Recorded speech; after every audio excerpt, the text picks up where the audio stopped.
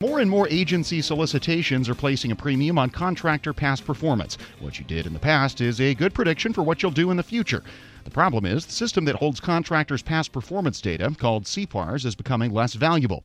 In his weekly feature, The Reporter's Notebook, executive editor Jason Miller looked into why there is this paradox of contractor past performance data, and Jason joins me now to talk about it. Hey, Jason. Hey, Jared. So what is wrong with CPARS?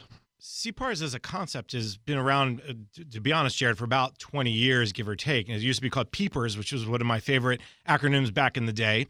And what CPARS is this idea of, hey, when you finish a contract, the contracting officer says, hey, this is how this vendor did. They did A+ work or B- work or C+ work, and they do it by satisfactory, very good, or exceptional. Over time, this data has become more tedious, much more takes more time to deal with it, and it becomes much more arduous of a process.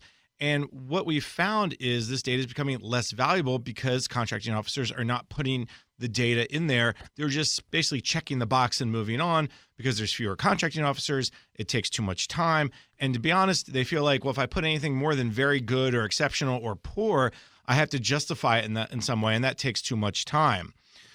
So I think what's happening here is there's these two things that are going on that are diametrically opposed.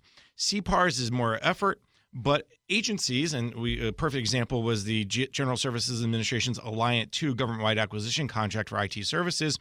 They determined that 40% of the evaluation points would be on vendors' past performance. And a lot of times what the agencies would do is go look at CPARS to figure out how that agency, how that vendor did with similar agencies or similar contracts. And so what is the government doing to reduce, first, improve the quality of the data and reduce the burden on both putting it in and getting it out?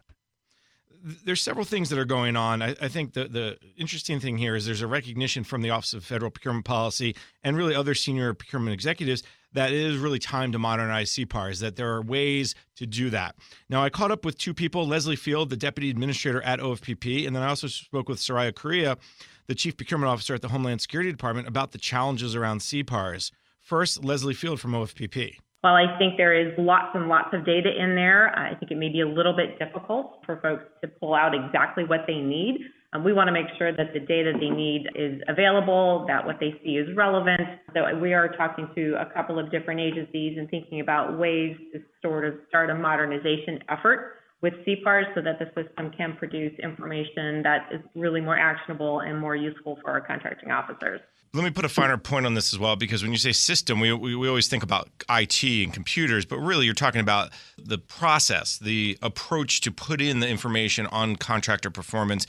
There is an IT aspect to it, but that's not what necessarily you're talking about. Is that correct? I think the system itself needs to produce probably different results and better results, more relevant information for the folks who need the past performance evaluations.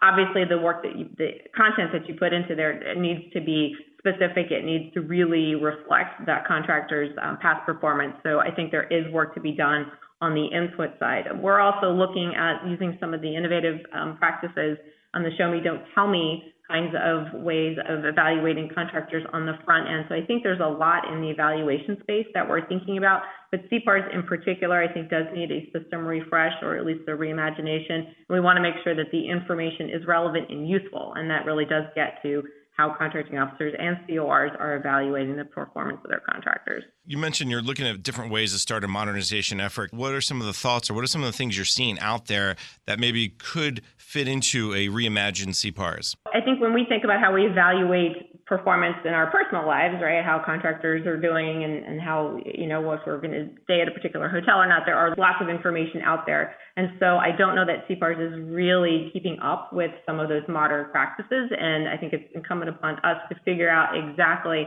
how we can produce more useful information. So, for example, when a contracting officer is looking at a large company providing a particular product or service, you want to make sure that you're just getting that information, that you're just getting recent information so that you can actually, use it to make a different evaluation decision. So that past performance piece of it is critical. I think we also need to work a little bit on our training and our outreach.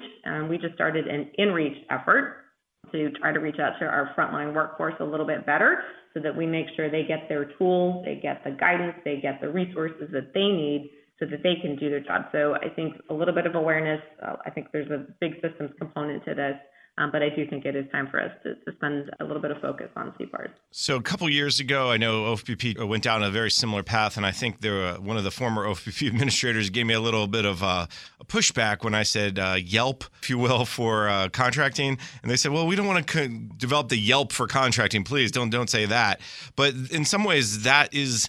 And I'm going to use this very broadly. The model that you're talking about is how can we take what's happening, whether it's Yelp or whether it's TripAdvisor, so many other ones out there, how to take that concept and put it towards contracting.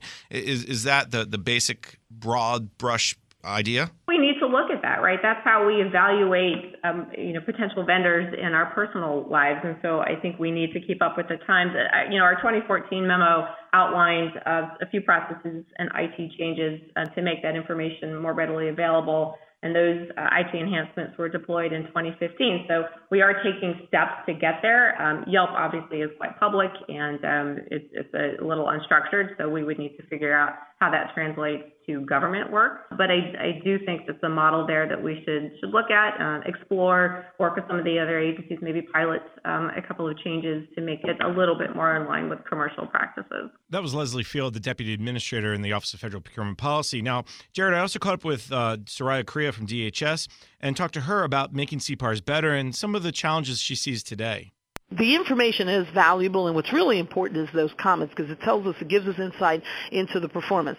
What's difficult, though, is the process is somewhat tedious. It is a fairly long form that you have to fill out. You enter the data in the system. The contractor has an opportunity to respond to those comments, and sometimes there's a little bit of back and forth that we get into with the comments. I think all of that is good. We just need to simplify that process some, perhaps improve the automation behind that.